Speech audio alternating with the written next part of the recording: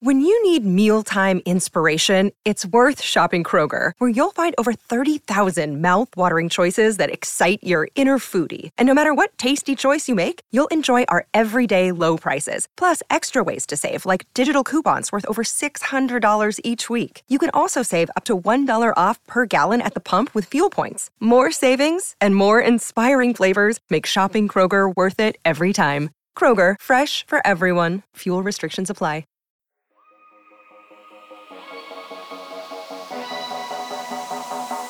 From the center of the hockey universe, this is the Off the Post podcast.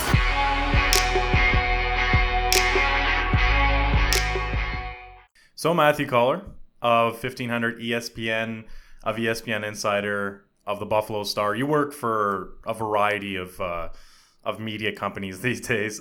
What's going on? It's been a while. You were a regular guest on Off the Post last season. Yeah, well, thank you for having me back. Yeah, I decided just to keep my toe in the water with my Buffalo roots and write about the Sabres every once in a while. So my friend Dave Davis is running that website, the Buffalo Star, if anyone wants to check that out.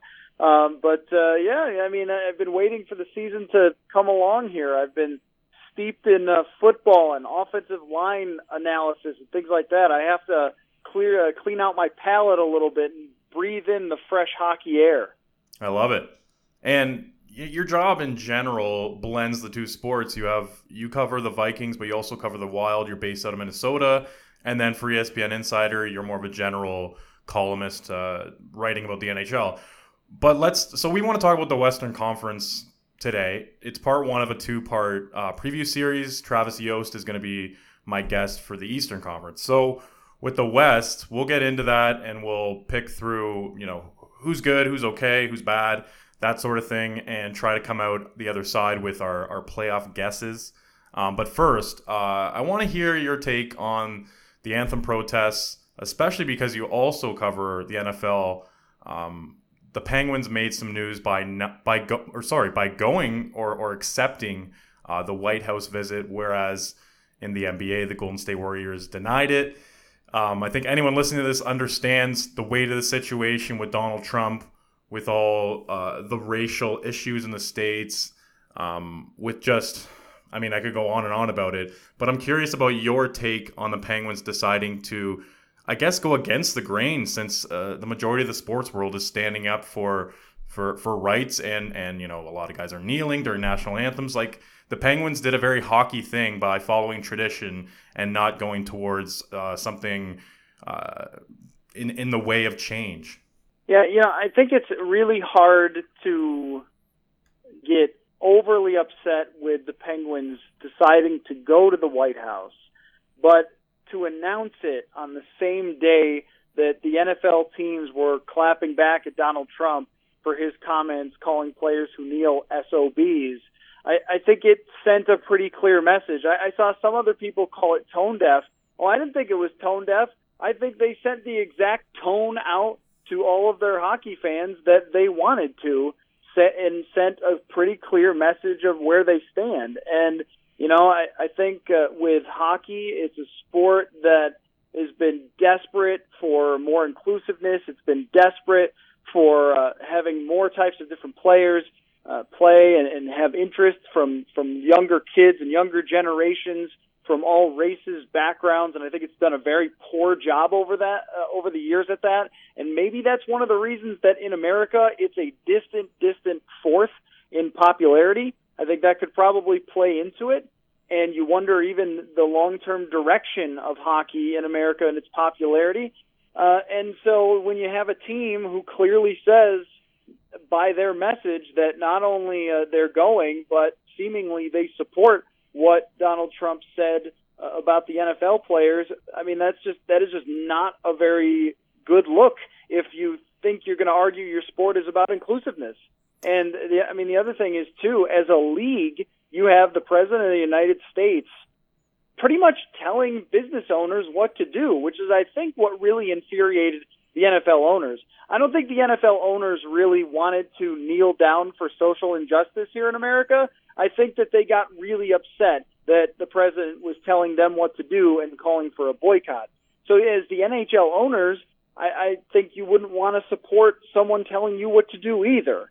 And so there are many different reasons for this, but it certainly looks like sticking your nose up in the air to A, social injustice, and B, it makes it look like you support a president who is one of the most unpopular in the history of the country. So, not a good choice, I think, from the Penguins, and especially the NHL, who's just had so many problems. I mean, I think of PK Subban and how he's been treated over his career, even going back to Mike Milbury last year, calling him a clown for dancing before the game on his skates. I mean, it's just a sport that's had this issue for a very long time, and that didn't move them in the right direction in any way, the timing of that Penguins announcement. Well, and it was a 2-foot putt for the Penguins. The trap door was that they had been to the White House the year before. So, that whole tradition or that whole once-in-a-lifetime chance, that sort of card that they're pulling, I mean, it's not. They did it the year before. They won 2 years in a row. This is a perfect time to stand up for something and not really miss out on anything. I mean, they could have even just sort of done it as a PR stunt, so to speak, as much as that's not, very genuine. At least it would send the right message, I guess you could say. But here, they're just sort of going with the typical, I guess, hockey angle of, we're a team, we won a championship, this is just what you do, and we're not going to go and do something that's against normal hockey culture. So I thought it was odd that, they had this perfect chance, as you sort of alluded to off the top, they had this perfect chance to join the party, to join, very influential athletes like LeBron James, Steph Curry. There's countless NFL players that have chimed in, but they decided to kind of turn a blind eye to the situation. And let's face it, a lot of it probably has to do with that they're rich white men. They've probably not faced the problems that people are fighting for. So that's that's a discussion for another day. But in general, the door was open and they decided to walk into another one. Yeah, I do think that it would have been accepted much more, or I guess much more defensible, if they just followed the status quo and just went to the White House like the New England Patriots did last year after they won the Super Bowl.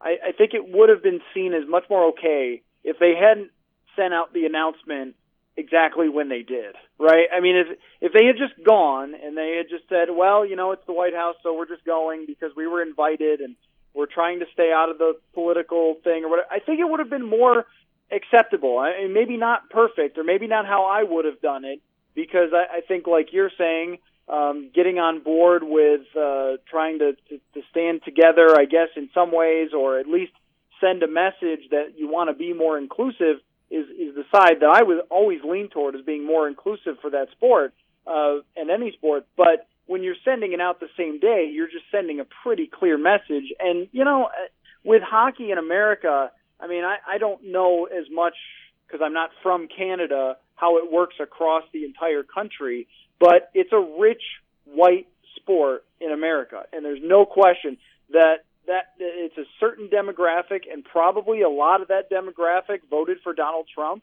And I think it's probably, in a way, pandering to that audience and not wanting to upset that audience by not going to the White House or making that sort of statement. But in a way, they made a statement anyway that that they're not going to do anything to go out of their way. And Gary Bettman has said this before himself, to stand up for anything. And that to me is just not a very successful model for your league if you want to have people from all backgrounds playing it and participating and getting involved.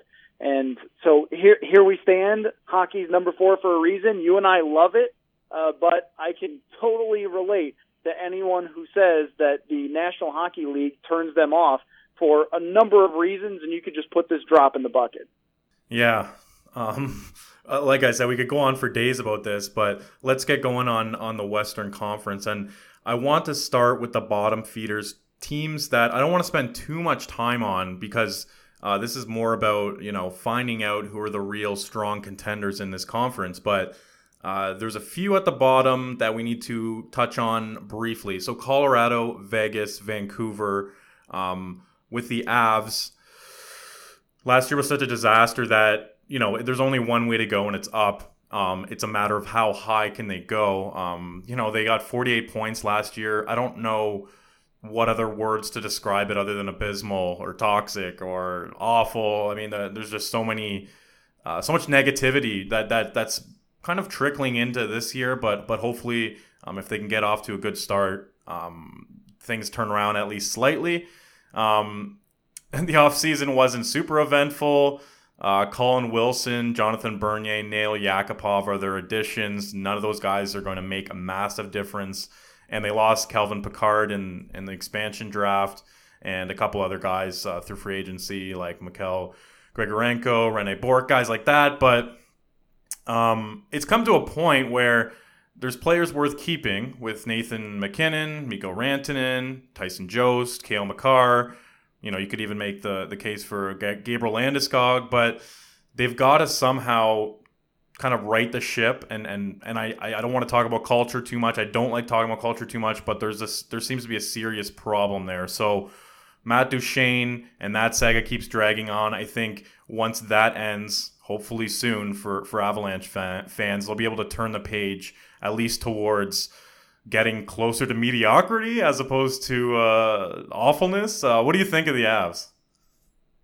I think it's kind of crazy that the Avalanche, a couple of years ago, you could have made an argument that they were going to be a cup contender for years and years to come with the great young core that they had built. I mean, you could have looked at other teams, the Penguins, the Blackhawks, and said, that's going to be us because we've got all these great young players.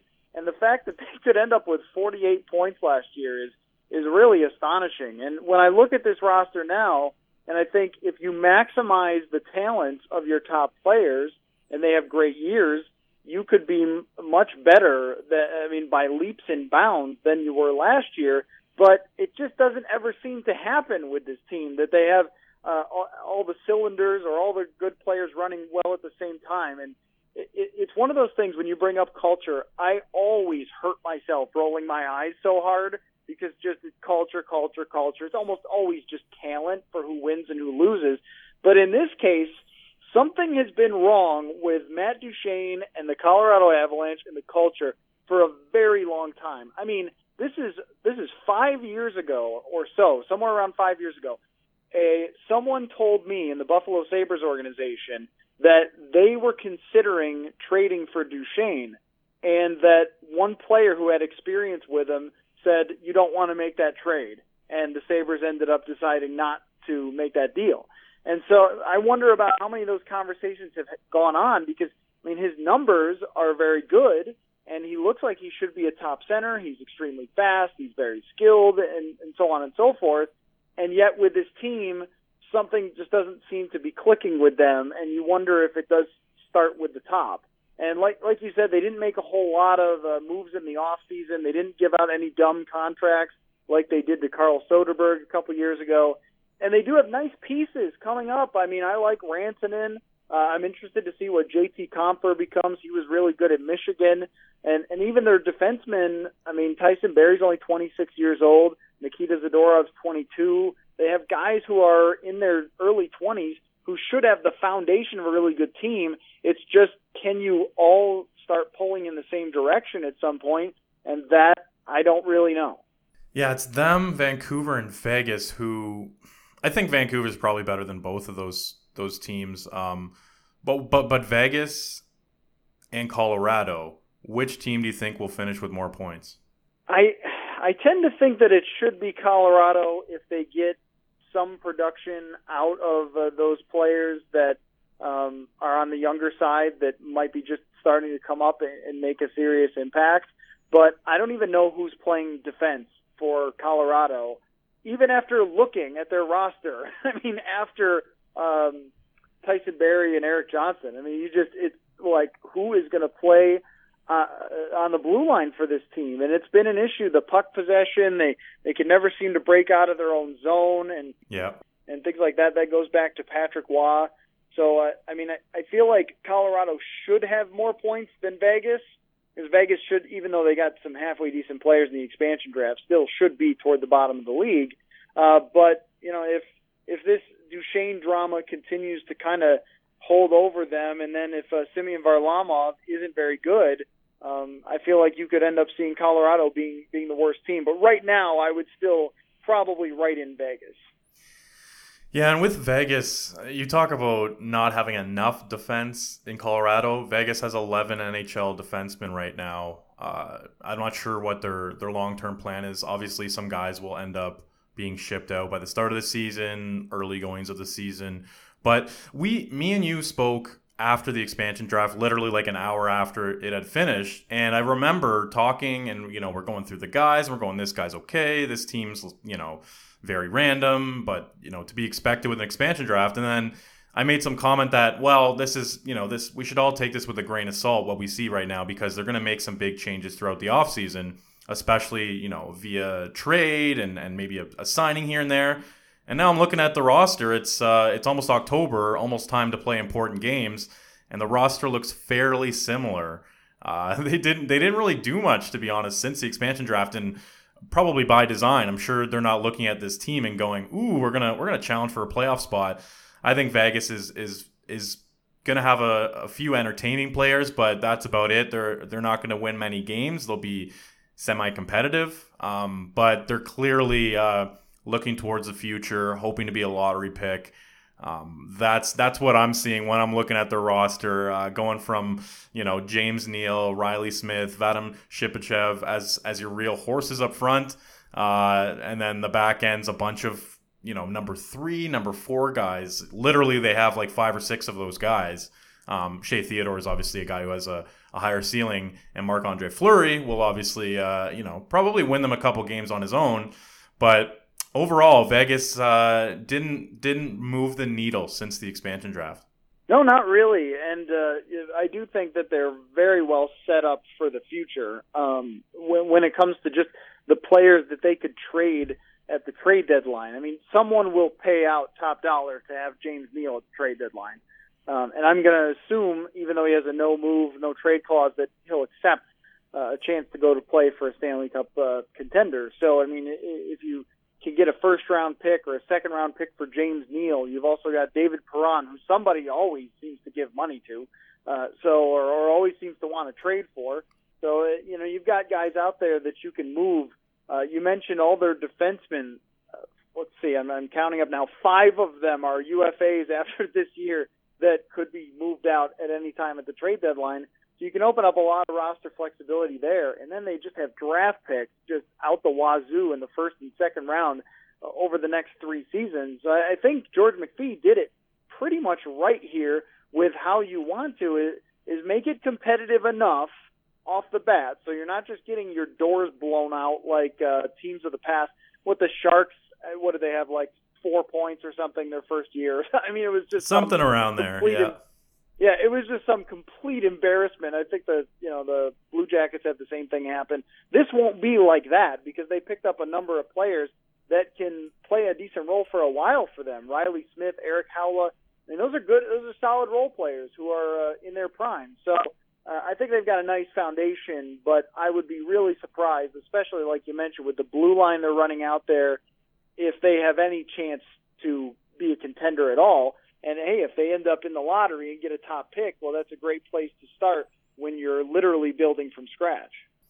Yeah, and then not to spend too much time on Vancouver, but they have 1 year left of the Sedins, assuming that they don't re-sign, but they're both on the books for $7 million this season, and then their UFAs moving forward. So this is really the last year, presumably, that they're going to be in this middle phase of having the Sedins on their way out and this new core on their way in of Bo Horvat, of Chris Tanev, of Troy Stetcher, Brock Besser, that sort of new generation coming through. So they sort of get a free pass for another year. And I think next year we start looking at them and going, okay, when are you going to start improving? Because you really can't make giant steps when $14 million is tied up with the 2 Sedins and Louis Eriksson, who's under contract through 2021-22.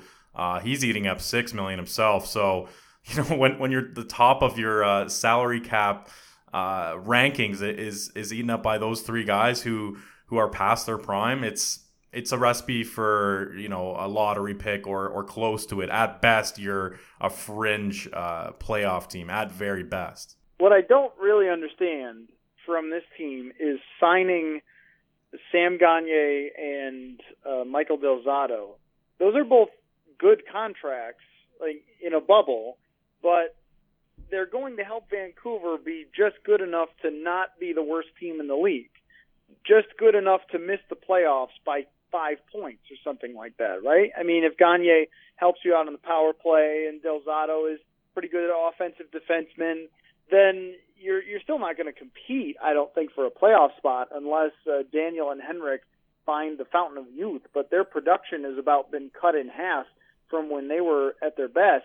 I never understood the Louis Eriksson signing either. I mean, was he supposed to go there and just save the franchise? I mean, signing him through 2022?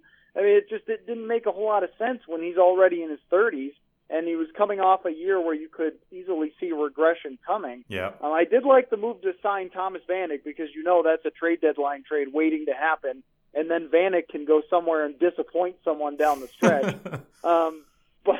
But I mean, with this team, I don't know if they have the goaltending with Markstrom and Nielsen to really carry them anywhere. They have some nice pieces to build off of, but they're also kind of bogged down with some contracts. You have Brandon Sutter under contract for a very long time. I don't think he's a good player. So I think they've got a ton of work to do long term to be a real contender. And the best thing to do would have been to be in that lottery and hope you get the number 1 overall pick. All right, let's move on to some more promising teams with prospects of making the playoffs this year in the Central. So the Central has 7 teams. We've already talked about Colorado. I think that 5 teams are going to make the playoffs from the Central. And I think Chicago is the 6th team. I think I wouldn't be surprised if they made the playoffs, but I think when you start breaking it down and slotting teams in, they might be the team that misses out. And it's a shame because they've been a dynasty, and I mean, the last 2 years they've lost in the first round. So, you kind of see the writing on the wall, and Taves isn't the player he used to be, and him and Patrick Kane are eating up so much of the salary cap that they're losing guys left, right, and center. But at the same time, does the Brandon Saad for Artemi Panarin deal work out strongly in their favor? I don't know. They have Alex DeBrincat coming through, who could easily slide in as a winger on a top 2 line and probably produce 50, 60 points. We'll see what happens there. Ryan Hartman is another guy who's a great complementary piece. So, I mean, the team isn't really that scary anymore, and it's sort of weighed down by Kane, Taves, Keith, Seabrook, that them taking up so much, pretty much half of the cap when they're getting in their late 20s, early 30s. So the window is most certainly closing in that regard. But, and then you look back, Crawford's been so consistent, so solid for so long. Is this the year that he falls off, or does he continue? Because he's only 32. He's not an old man. So they're a team that I'm sort of on the fence on. But when I look at the Central, they're a team that I'm squeezing out of the playoffs in this 5 teams from the Central, 3 teams from the Pacific layout that I've decided on. Yeah, I still have them as a playoff contender. I wrote an ESPN piece last week about teams that were in danger of falling out of the playoffs, and I didn't include the Blackhawks. And you make a pretty compelling case that maybe I should have, but I feel like the star power is just still so good on this team that they can continue to carry them to being competitive. Not competitive for the Stanley Cup anymore because the roster just isn't deep enough. But would you really be surprised if Patrick Sharp shows up and scores, 25 goals or something for them after having such a bad season last year? Or if one of these guys you mentioned, DeBrincat, if he could come in and be really good right away, as we've seen from other rookies that have done in such a good situation, and they do have the goaltending. I think they'll just get carried by basically their top 2 lines as they have over the past few years in solid goaltending and still make their way in. I mean, as long as Jonathan Taves does not hit some massive wall, his production isn't quite what it was when they were at their best and winning Stanley Cups, but 58 points last year, and he's still a dominant defensive player. Patrick Kane is still going to be among the Hart Trophy caliber players in league leaders in points. So I tend to put them in there. And that, if you put them in there, it makes the Central look pretty tough, right? I mean, oh, yeah. you got to pick somebody is going to be the odd man out. And I actually put Minnesota as a team that could be kind of in the crosshairs for being the odd man out. Interesting. The hometown team.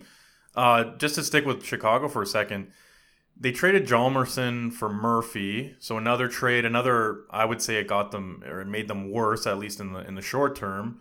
They said goodbye to Trevor Van Riemsdyk during expansion. Brian Campbell retired. Scott Darling's gone. Marian Hossa's he's hurt. He's on the LTIR for who knows how long, and he's probably going to retire. Marcus Kruger's gone. Like, they've lost so many bodies, and you know, the guys that they've brought in are fine, but I don't know. I just, every year you go, okay, is this when the wheels fall off with Chicago?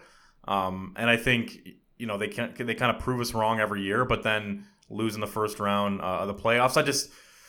Like I said, I wouldn't be surprised if they made the playoffs, but I'm higher on Minnesota as an example in the Central. Yeah, the reason that I put Minnesota on my list of teams that could fall off is, I mean, one, the competition in the Central is so tough, and historically Chicago has kind of had Minnesota's number there. But I expect much better from both Winnipeg and Dallas. I think of both of those teams, especially with Radulov signing in Dallas, that they should be very strong. And the thing with the Wild is they had so many guys last year that set career highs in points, in shooting percentage, on-ice shooting percentage, PDO, all those statistics that you kind of look at when you're figuring out which direction a team is going to go. And then they relied on really, really good goaltending from Devan Dubnyk. And Dubnyk has proven himself since coming to Minnesota that it wasn't just a flash in the pan, that he's a pretty reliable goaltender. But he was really excellent for a large portion of last season. So I look at this, the older players, will they continue to play as well as they did last year? Mikko Koivu with one of his best seasons in a really long time, but he's 34 years old now.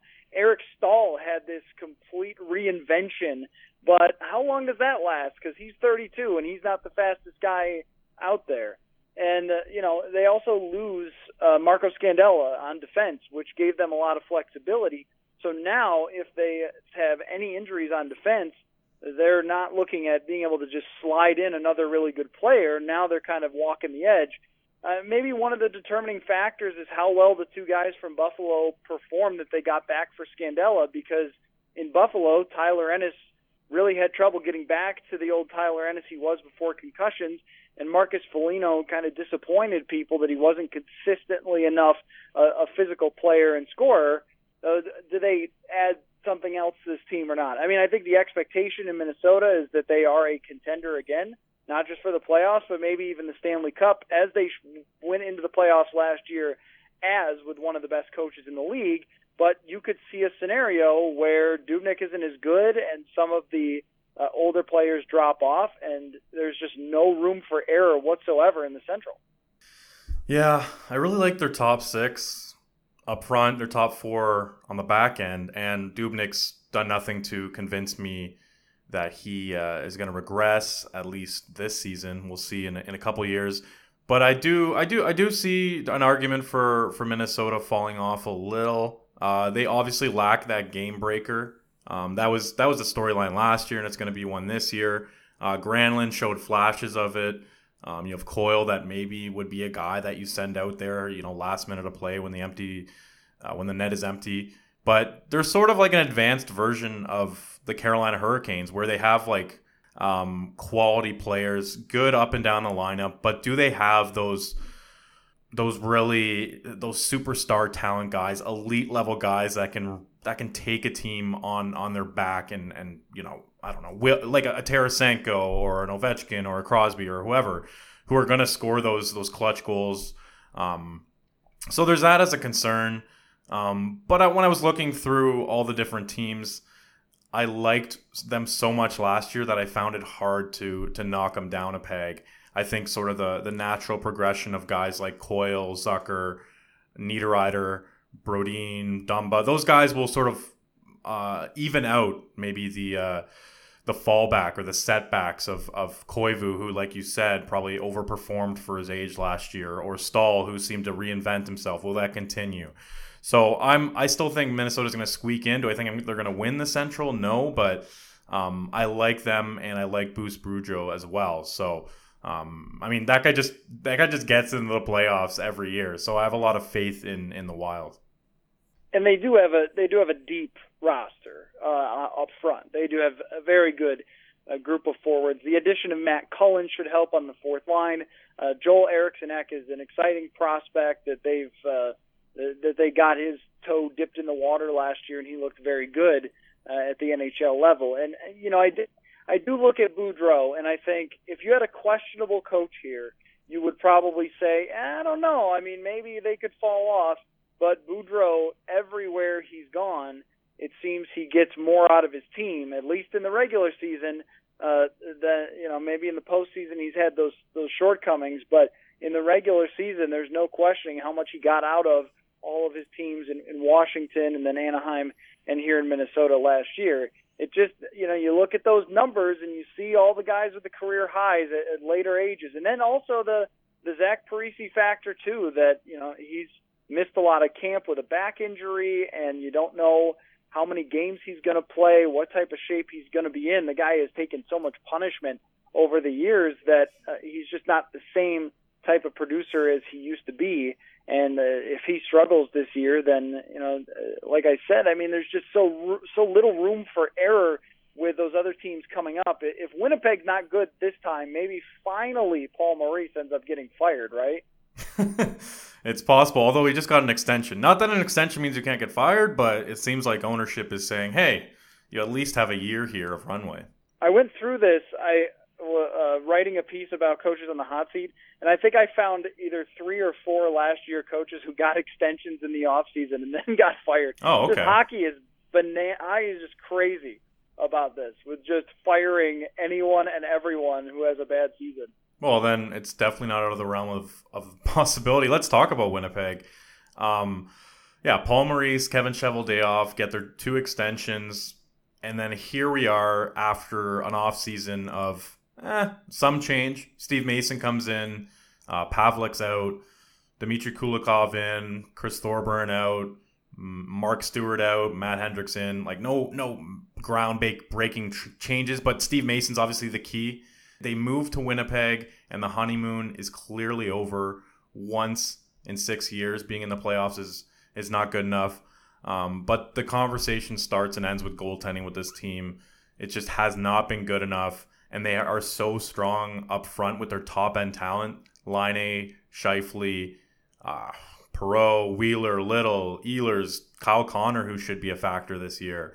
And then I think their D is fairly underrated with Trouba, Byfuglien, Myers, who I expect to bounce back, Morrissey, Enstrom, Kulikov. Like, they have the horses in front of the goaltender. Can Steve Mason at least hold the fort for a year while Connor Hellebuyck develops further? And obviously he's their goalie of the future. And I guess jury's out on if that's a good call or not. But regardless, going into this season, if we're thinking short term, Steve Mason is really the X factor. Yeah, I thought it was a great move to get him. I mean, the timing is right, where the Flyers didn't play very good defense at all last year and left him out to dry a lot. So he had his first down season in Philadelphia, and then they kind of swoop in and scoop up a goalie that had been pretty solid over a number of years since leaving Columbus and then going to Philadelphia. The point about their young players, I mean, this has to be one of the teams that is stocked with the most guys under the age of 25 who are just fantastically talented. I mean, Scheifele just goes completely overlooked because he's playing in Winnipeg, but what an incredible deal to have him at a $6.1 million cap hit, because I think he's one of the top centers in the entire NHL, and then filling around with these scorers. And on defense, with Trouba and Morrissey, you should feel like you're going in the right direction, but that's where I still question them. With Dustin Byfuglien, I mean, I've always loved, the big hits and, of course, the offensive game, the power. But, there's just something about his game that can be frustrating at times. Maybe it's just the inconsistency or whatever it might be, even though he's very effective. And Myers and Kulikov, two guys that I have some familiarity with, just don't count on them for anything. I mean, Dmitry Kulikov has been a bust and a guy who's disappointed everywhere he's gone. He has basically one halfway decent year in Florida, and that's about it. Goes to Buffalo, and it's everybody else's fault that he wasn't good in Buffalo. So I don't expect anything from him in Winnipeg, and it really surprised me after how poor he was that he got $4.3 million cap hit. Yeah, that's a lot of money. For what? For being a former first-round pick? Is that what you're getting paid for here? And Tyler Myers, a guy who's been injured, and when he's been inconsistent for basically the last 5 years. So there are some questions there. But when I look at the roster top to bottom, I think this is a team that could win the division. But do they have the coach to get it done, and do they have the goaltending to get it done? I certainly think they're going to score enough goals. What about Dallas? How high are you on them? Because they're everyone's I don't want to say sleeper. Sleeper is the wrong word, but people are very high on Dallas this year. Mind you, last year was a bit of a disaster for them with a ton of injuries. I believe they're in the top 5 for most injuries. They really suffered from that. And the goaltending there, similar to Winnipeg, has always been an issue. What do you think of what they did this summer? Because they did a fair amount with Ben Bishop coming in, Mark Mathot, Martin Hanzal, Alex Radulov. What do you think are the realistic expectations for a team like the Stars? I mean, I think they've got a chance to win the division, too. I mean, that's the thing that makes the Central so tough to figure out, because obviously Nashville, they went to the Stanley Cup Finals, so we put them right there. And Winnipeg, if everything goes right, or even if everything goes right again for Minnesota or Chicago, I could see any one of those teams winning. And I put Dallas right in that conversation. Now, I am interested to see what Alexander Radulov looks like with a long-term contract this year, because he was possessed last year. I thought he was phenomenal. Just this powerhouse winger who can make plays and score goals and play at both ends of the ice. I mean, he brought a lot to Montreal, and he's really going to bring exactly what Dallas has been missing over the last few years, which is some power, some physical play beyond just the Jamie Benn who's trying to do it all out there. So giving some support. And I think kind of an under-the-radar move was picking up Martin Hanzal, who is a very solid third or fourth line center who can give you 30 to 40 even strength points. He spent his whole career kind of just moseying around in Arizona, a team that just didn't win a whole lot when he was there. But I think an overall very good player. So they've improved their forward depth, and so it's not just Tyler Seguin and Jamie Benn who are being relied upon, and then help the defense and goaltending as well. I think what this might come down to is, Ben Bishop had a very poor season last year with Tampa Bay, and he's had lots of injuries throughout his career, especially like in the playoffs for back-to-back years there. He had injuries. So is he going to be the goaltender that he was 2 years ago where he was excellent, or is he going to be the guy that he was last year who was very mediocre? And, man, if he's mediocre, then, boy, Dallas has got to be throwing up their hands, just what do we need to do? Because Ken Hitchcock is going to add another layer of intrigue here. Hitchcock seems to always be a guy that when he shows up at a place, they turn things around really quick and become a contender. So is that going to be the case with Dallas here? I have high expectations for that team. Yeah, with Bishop, like the signing short term, because let's face it, with Niemi and Lettinen the last few years, something had to change. But that contract's pretty ugly, especially when you factor in injuries. And he's a really big dude, so I wouldn't be surprised if the injuries, nagged him along here. But yeah, you can't underestimate Ken Hitchcock coming in. Does the playing style change? They could use probably a bit of a more structure defensively, although you want the Sagans, Radulovs, Benns to kind of freewheel. Do you see, any sort of big jump from a guy like Faxa up front? Devin Shore looked pretty good as a rookie. Do both those guys become top 6 guys, or do they end up in the third line, fourth line long term? So Dallas is a super interesting team. I'm fairly high on them. I think actually I did a podcast with Michael Tracos where we were going through a variety of topics, and we got to the Stanley Cup final, and I went through all the scenarios, and there's something about this Stars team that I think that they have the potential to get there. I think they're a serious horse in the West, but there's a team called the Nashville Predators who I think will definitely be standing in their way in the Central. As we round out the Central with just Nashville and St. Louis here. What do you think of the Nashville Predators coming off a Stanley Cup finalist performance? Ryan Ellis out for the first half of the season. That really hurts. But other than that, what are your thoughts?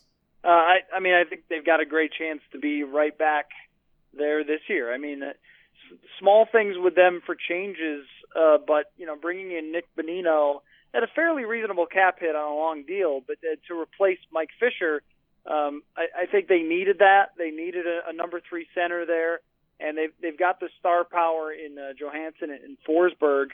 But even the little add of like Scott Hartnell, who is not by any means the powerhouse that he once was, but he can still put the puck in the net, especially on the power play. And they needed a few more guys like that, and they have some up and coming talent too. The addition of Alexei Emelin, I think, was a very good one, just to give them a little more depth, even though they already had very good depth along the blue line. But to me, it's a case of the star power here. It's just that they have top end stars. Philip Forsberg, I think, finally got some credit for how good he is, and the defense, Yossi and Subban, that Subban and Ekholm pair. It's just a perfect fit with one guy who's got length and is defensively skilled, and then Subban, who's extremely aggressive. Their coaching is top notch. So I mean, this is a team that you immediately put in there as a Stanley Cup contender. And I think even last year, when you looked at the numbers versus their standing points, they didn't really match up, right? Like a lot of their statistics, how often they controlled the puck and their goal differentials and things like that, you thought, oh, this should be a Stanley Cup contender. And that's how it ended up playing out, so I wouldn't be surprised if it does again. Pekka Rinne is always going to be a bit of a question, though, right? I mean, 34 years old. He was impressive in the playoffs, but what do you get out of him on a year-to-year basis? He's had some inconsistency throughout his career. So if he is on his game, there's no reason why Nashville can't win the division. But then there's also scenarios where you could see them sliding back a bit because this division is just so tough. Yeah, also, I like that UC Saros is in their system. So if Rinne does falter, we at least get to see what this guy's made of because he's looked pretty good. Hasn't had a ton of opportunities. He's still super young. So we'll see what happens there. I thought Nashville kind of broke even this summer. Nick Bonino in, Scott Hartnell in, 2 good signings. Bonino, I mean, he's a good second-line center on this team. Is he a good second-line center on a team with more depth up front? I don't know. Alex Emelin, kind of a weird signing. And then out the door, they had James Neal, Vern Fiddler retired, Mike Fisher retired, P.A. Parenteau left for free agency. So I felt like, they're entering the season fairly similar. Obviously, they still rely on their top-end talent with the forwards, Johansson, Arvidsson, Forsberg, Fiala, that group. So, I mean, it worked for them last year, and they were better than the team that they were in the regular season. I think a lot of people going into the playoffs were higher on them than their record suggested. So I don't expect much different from them this year. I think they're going to be one of the West powerhouses. Yeah, what you'll probably get is some regular season struggles, and then people will wonder, are they as good as they were last year? And then you'll look back and see that they didn't have the greatest regular season of all time, and then when it comes playoff time, they are a serious contender. But trying to figure out, each one of these teams has both very high-end talent, but also reasons to believe that they might fall off. I mean, it goes for almost every team that we're talking about here, from Chicago to Minnesota, Winnipeg. I mean, they all have a reason that you could come up with to see them sliding back a bit. But with Nashville, to me, that might be the hardest one to see having trouble, just because I think they have built a pretty deep roster, and especially even with Ellis out, that defense is so good. Yeah. I feel like they're just going to, even if there are injuries or struggles, they're going to keep you in games. With St. Louis, the last team in the Central that we haven't touched on. They went on quite the run with Mike Yeo at the end of the season. They picked up Braden Shen in the summer. I thought that was a pretty good trade for Jari Lehtera. If he's there with Tarasenko and Schwartz, I think that's a solid number one line. I'm looking for Robbie Fabry to break out. He's currently injured, so that's unfortunate to start the season. But then there's question marks around guys like Alex Steen, Jay Bouwmeester, who's starting on the IR. Like, these guys are on their way out in terms of being impact players in this league. St. Louis is so close to being lovable, but I can never come around and really like them. There's something about them where if they didn't have Tarasenko, I would just think they're, or Pietrangelo or Jake Allen. Like, they have some high end guys like we've discussed with other teams, but I think they don't have as many as, say, a Nashville or a Chicago. So that's why I have trouble getting too excited about them.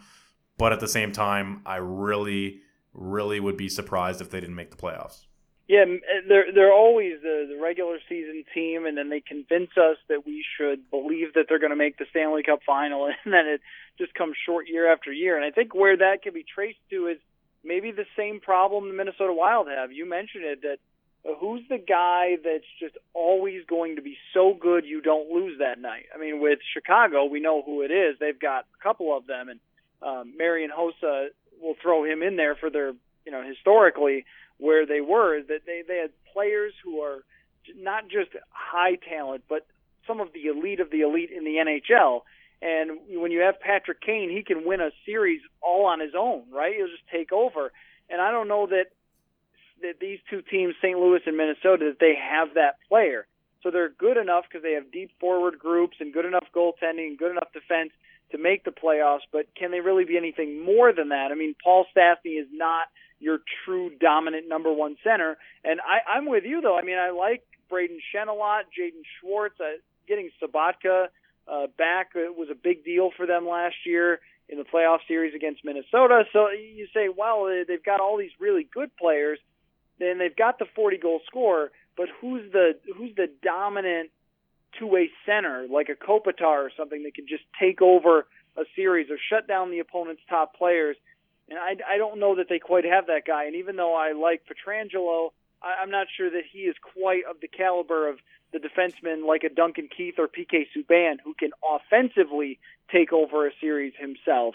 And so if you're asking me, do they make the playoffs? Well, I guess, if they're healthy, then probably they're one of those teams that does. But you could see them getting overtaken if they have any injuries because they don't have that guy to carry them. And it's really hard to see them as a legit Stanley Cup contender. So if we look back on the Central and our discussion, obviously we're in agreement that Colorado's the bottom feeder there. That's easy. So that's the seventh place team. And then you think Minnesota would probably slot into sixth, where I think Chicago would probably slot in there. And then I think we're in agreement with the top five. Obviously, they would be ordered differently. But do you think 5 teams from the Central are going to make the playoffs versus 3 in the Pacific? Yeah, I really do. I mean, they're beating up on each other, so that's what makes it a little bit tough to gain that many points. But I just think the talent is so much heavier in the Central, and that there's a lot of good teams with great cases for the playoffs if goaltending holds up for some of the teams like Winnipeg and Dallas, that you do see 5 teams making it, and there's probably 6 that are good enough to make it, that have the talent from top to bottom to do it. So that makes the Pacific really interesting and difficult to find out who's going to be at the top, because you know that the Central is going to have most of the good teams in the West. Yeah, let's switch gears to the Pacific now. So Vancouver, Vegas, we've written them off. I think there's 4 tiers in the Pacific. I think there's a top tier with 3 teams. I think there's a second one with 2 teams who are very similar. And I think the third one is Arizona, where it would be, I would say, I would give them, I don't know, off the top of my head, 30% chance of making the playoffs, maybe even less. But just their bar was so low last year that I think they're going to make very large gains. I think they're going to be a respectable NHL hockey team this year. In maybe the 23 to 25 out of 31 teams, somewhere in there at the end of the season. which is a huge improvement. So that's why I have them ahead of Vancouver and Vegas, but also behind LA and San Jose, who I think are two teams that, oh man, like I guess they could make the playoffs, but it's very, very easily, you could make a strong case for them to just fall off and be an ordinary team based on the top echelon of this division.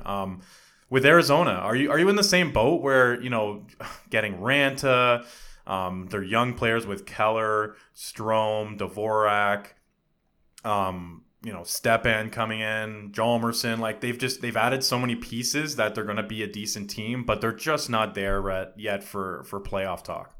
I think if you wanted to go out on a little bit of a limb and have a hot take, you might say that they're better than the Kings this year, but a lot of that is going to depend on their two goalies. They're only spending $2 million on two goalies right now. Yeah, that's quite amazing. And good on them to move on from Mike Smith, who hadn't been good in basically like 4 or 5 years. But boy, they've really stacked up this defense.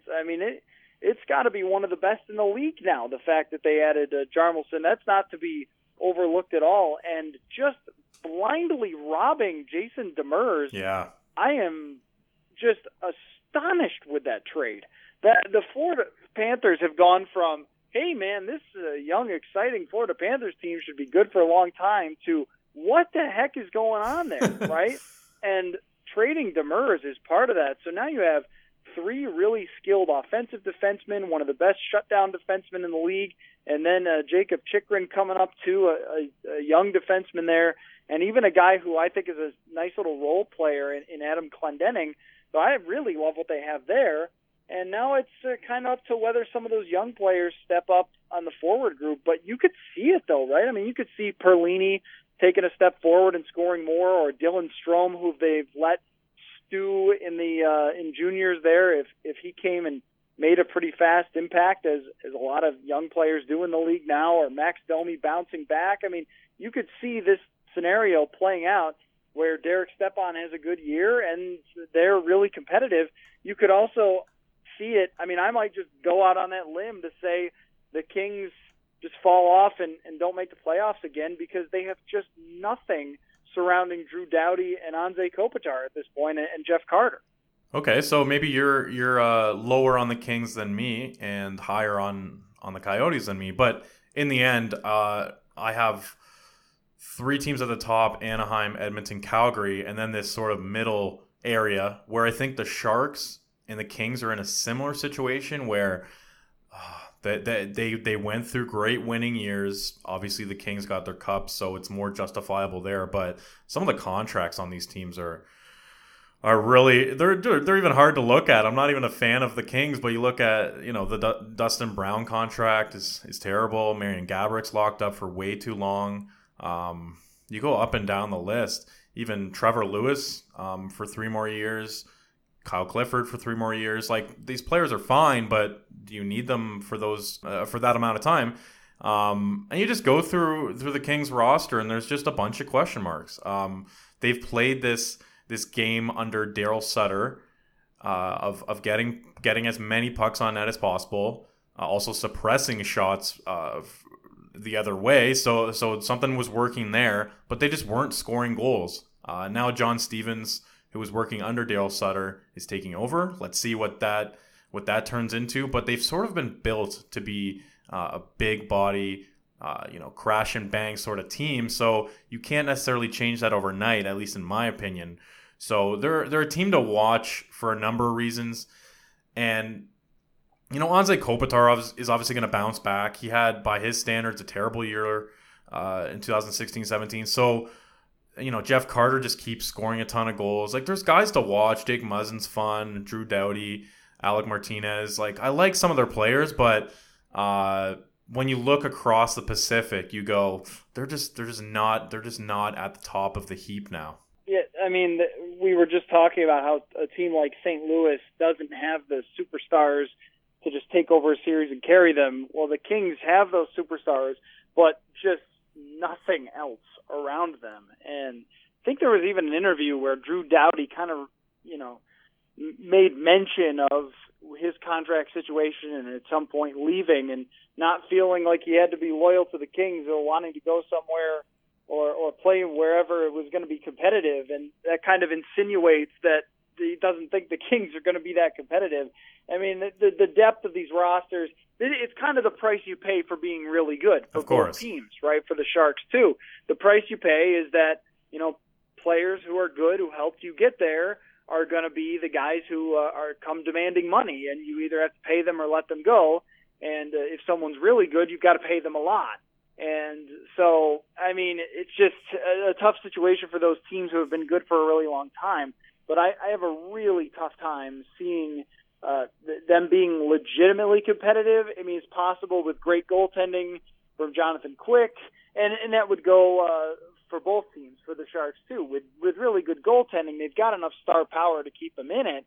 But I think there's a lot of deeper teams in the West that I would rank quite a bit above them. And I could see both the Sharks and Kings missing the playoffs for the first time in a long time that both teams wouldn't be in it. Yeah, let's talk about, since we're in agreement over the Sharks and the Kings going down a similar path, let's move on to Calgary. How high are you on this team? Because, they picked up Travis Hominick, Mike Smith. I don't know. I don't know about that pickup, but what else were they going to do? They've been building towards something special, though, for a few years. And now you could argue that they have the best defense core aside from Nashville in the league, with Hamilton, Giordano, Hominick, and Brody as your top four. I mean, there's no holes to poke there. And then you just play the third pair, 10 minutes a night. And they have and then up front they have a good mix of firepower and two-way guys. Goudreau, Monahan, Backlund, Tkachuk. As most teams we've discussed, they could use some depth up front. But I guess the goaltending, similar to Winnipeg, is sort of an issue. But Mike Smith, I don't know. He played in Arizona. That's a tough place to put up good numbers. So does Calgary's system, with having four real studs, four guys that could maybe be a number one guy on other teams, could those four guys being out for 50 minutes a night help him be a league average goalie? It's very possible. Yeah, it's always extremely hard to predict which direction they're going to go, because sometimes there are teams that you think would be good defensively, or even teams that control the puck, and then they end up with bad goaltending and it sinks their season. No one can really figure out why. But they certainly have the defensemen to compete for a Stanley Cup, and they've got some of the young talent to do that too if those young players take a step forward. If Chuck does, if Sam Bennett does, and Sean Monahan just continues to be as good as he's been. I mean, they have, I think, a legitimate group to go in, not only make the playoffs, but be really a serious contender if they get the goaltending. I mean, Mike Smith is 35, and Eddie Lack has been just abominable over the last few years in Carolina. And that's where it is for me. I mean, that was the big question for them last year. I thought they had a good 5-on-5 team overall, and they didn't get the goaltending really, especially from the beginning of the season, and then had to play catch-up from there. But when it comes to, I mean, they're very much like Nashville in the way that their roster is built, with some very high-end scorers at the top, and then just an incredible group of defensemen. The fact that they were able to add Travis Hamonic and Dougie Hamilton through trades is really like, you usually just don't see great defensemen getting traded, right? And these two guys, the Dougie Hamilton trade will always be one of the most head-scratching deals, because I don't know, what was it? He didn't get along in the locker room well enough, or whatever it might have been. Well, last year, you go down his numbers, and he's got a case for being, in the Norris Trophy conversation. He was so good last year. I mean, maybe not quite to that Victor Hedman level or whatever, but he was up there as one of the best defensemen in the league last year, and that doesn't surprise anyone who saw him in his early days from Boston. But I think Calgary's done a great job of building a competitive roster. It's just those two goalies, man. I don't know how you could trust either one of them. Let's go to Anaheim next. So for people keeping score at home, the three teams at top would be Edmonton, Calgary, Anaheim. And I think Anaheim I don't think it's I don't think it's a debate that they have, the most veteran roster, the most I guess playoff tested roster. But in a way that can be a bad thing. The Perry, Getzlaf, Kessler trio is all 32 or older. But I was looking at it today. I was looking at their roster, and they actually have done a very good job of bringing along youngsters through their system where they can sort of roll into a new chapter in their franchise when these guys, ride off into the sunset. They have Ricard Raquel, Jakob Silverberg, Hampus Lindholm, Josh Manson, Sammy Vatanen, Cam Fowler. All these guys are 26 and under. So I hadn't wrapped my head around their sort of on-the-fly rebuild, if you even want to call it that, retooling that they've been able to do. And I guess that's more about the future. But in the here and now, they've won 5 straight divisional titles. Do they finally get it done in the playoffs? That's always the question with this team, similar to San Jose. What do you think of Anaheim? Because, it's a Randy Carlyle coach team who I think surprised some people last year. Yeah, I think what it might come down to is Ryan Getzlaf was just wonderful last year. I mean, he was fantastic. So is he still going to be as good as he was last year, especially in the playoffs? He was one of the playoffs' best players, completely dominant, and he has been for such a long time. But he and Ryan Kessler, I mean, these are guys who have played physical for a very long time. Did they start to slip a little bit? Kessler had a great season last year. I really love some of the younger talent that they have. I think Jacob, or Jakob, is it Jacob? Does he go by Jacob or Jakob? I think it's Jakob, but I'd always stumble on it too. Yeah, well, you hear broadcasts and everybody calls it something different. So anyway, Silverberg, I think, is one of the more underappreciated, really good wingers in the league. It's just hard on his stick, and he can score, and he can play at both ends, and he kind of does it all. He's been their underrated player for a little while now.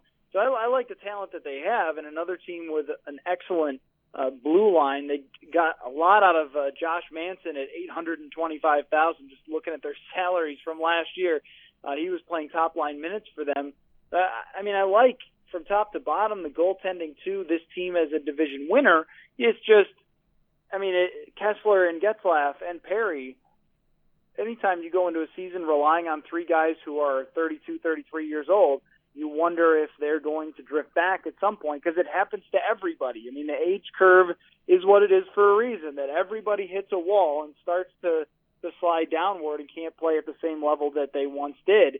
And just trying to predict when that's going to happen is very difficult. The guy that I would keep an eye on, just because he's been dinged up, is Ryan Kessler, if he's going to be able to be that two-way dominant force, because I think that he's really been a difference maker for them since signing from Vancouver. Well, and he's out till December, and Lindholm's out till November. So is Vatanen. So injuries have already hit their dressing room. So you wonder if that's going to derail their season in these first 2 months. But I'm pretty high on Anaheim. I really like their team. They're obviously built to win now, but they also, as I mentioned, have this infusion of early 20s, mid 20 guys who are either in their prime or just exiting their prime. And then Gibson is their number 1 goalie who keeps getting better. They picked up Ryan Miller as insurance, which, you can say what you want about Ryan Miller and his current state as a goalie compared to 5-10 years ago, but he's better than a lot of backups out there. I'll put it that way. Yeah, no, I would agree. I mean, he's been basically a league average goalie since going to Vancouver, which, if you've got a league average goalie as your backup, you feel pretty darn good about that. I wouldn't contest at all that if everything goes right for them, if they could survive the injuries that you mentioned, if we're talking about a team that is in the Stanley Cup final, that wouldn't surprise me. It's just, it's one of those what could go wrong, because they have all the pieces to be there, and that's the only thing that I could see that could go wrong. But, maybe for somebody like Kessler, it's actually a good thing that he's out, because he has to play so tough minutes when it comes to playoff time that he's not going to quite have the miles on his body once they finally get there. And as a final team in the Pacific, final team in the whole Western Conference, the Connor McDavids, based out of Edmonton. The Oilers, I mean, I don't think there's anyone any pundits, any fans that would count out a team with McDavid in regards to the playoffs. And there's a lot of people who are projecting them to possibly make the Cup final. Is this the year that they break through as a group? A lot of people forget that Ryan Nugent-Hopkins has been around for a while. They've had their tough times, but now they have Oscar Klefbom on the back end, Adam Larson. You can say what you want about Chris Russell, but he's more than capable of being an NHL defenseman. Darnell Nurse, like, their defense compared to even 3 years ago is leaps and bounds better. And then Milan Lucic, as much as he gets hammered for his contract, is still a quality NHL player. Leon Draisaitl, I think everyone's in agreement that his ceiling is much higher than what he's done so far, and what he's done so far has been very good. Ryan Strome was a good pickup. So you go up and down, and you see Talbot in net, and you start kind of licking your chops and going, wow, they could do some serious damage in the Pacific.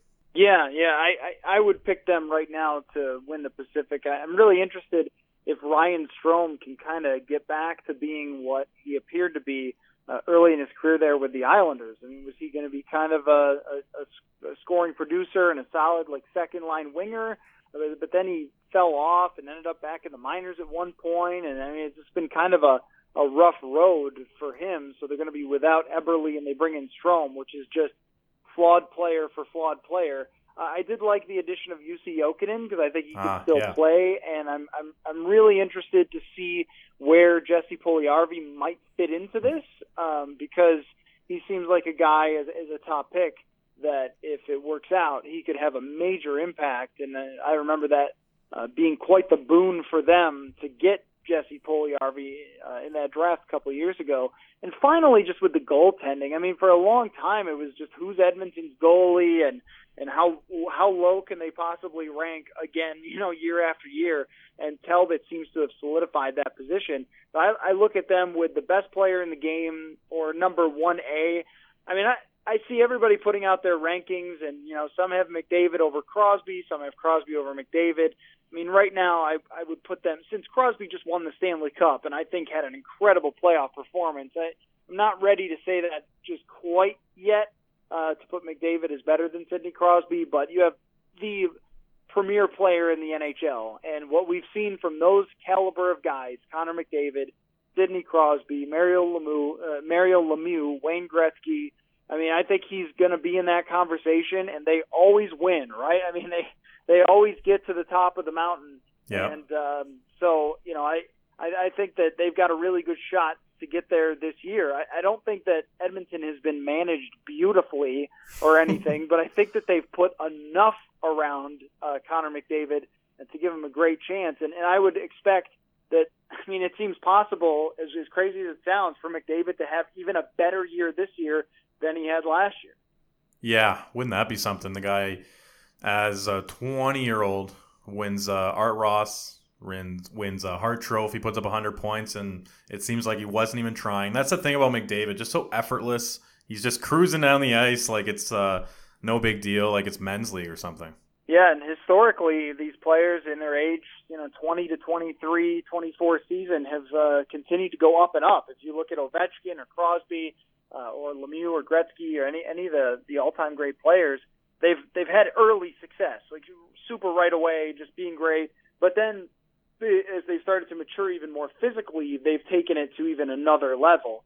And I wouldn't be surprised at all to see Connor McDavid. If he had 120 points, if that's where he finished this year, I wouldn't be stunned. So if we break down the Western Conference as sort of a final topic here, who are your top three, forget divisions, and I'll give you my top three just so you know what I mean. I think Nashville, Edmonton, and Dallas are going to be the powerhouses, juggernauts, whatever you want to call it, the cut above the rest in the Western Conference. Do you have 3 or 2 or 4 that you think are sort of above the rest? Yeah, I think we're on the same page for Nashville and Edmonton. But then it just gets tougher for me from there. And I guess I do lean toward Dallas making some big noise. I still want to say that Winnipeg could really surprise people because they have a great roster there. And Anaheim, even if they're dinged up and they're without a couple of players, that they still should be competitive. But I mean, for me, it's kind of more of a top two, and then let's see from the rest of you where this really plays out. And I mean, the top two are those teams that were kind of there at the end last year in the playoffs. But I think that they deserve that from the type of rosters that they bring in. But I think all the other teams, you could kind of make a case, and you could see it going one way or the other. But I definitely expect those two to be kind of at the top. I hope I'm not copping out there. No, not at all. How can people find your work? Because I think we'll wrap up here and give you a little plug. I guess Twitter, since you're putting out content for different publications, Twitter might be the best spot. Yeah, at Matthew Coller, Coller is how you spell that. So that's my Twitter. Also, just if you're an ESPN insider, I have a bunch of NHL preview stuff coming down. I'm looking right now at the league's worst contracts for an article I'm doing. So, or at least the guys who are going to be most overpaid versus their expected production this year. So maybe some surprising names on that list. But, a bunch of different things throughout the hockey season. We're big fans for ESPN Insider. Awesome. Well, it's great to have you back on the show, and I expect to reunite very soon, in a month's time or so. Okay, all right. Well, we'll check back on how wrong we were as usual. Exactly. Thanks a lot, Matt. All right, thanks.